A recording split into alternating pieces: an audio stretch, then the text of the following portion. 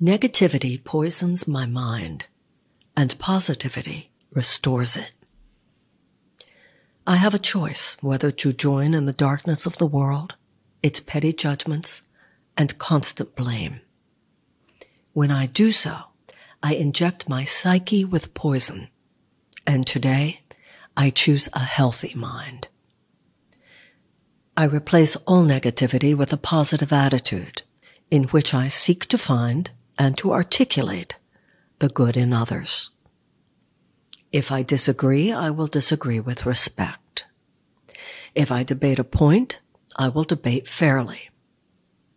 If I need to draw a boundary for the sake of justice, I will do so with honor for the dignity of all. I will no longer be careless with the working of my mind. Rather, I will use it as it was created to be used, as a conduit for love and as a gateway to peace. May everyone, including myself, feel the tenderness of my approval and not the harshness of my unkindness. Negativity poisons my mind, and positivity restores it. Negativity poisons my mind, and positivity restores it.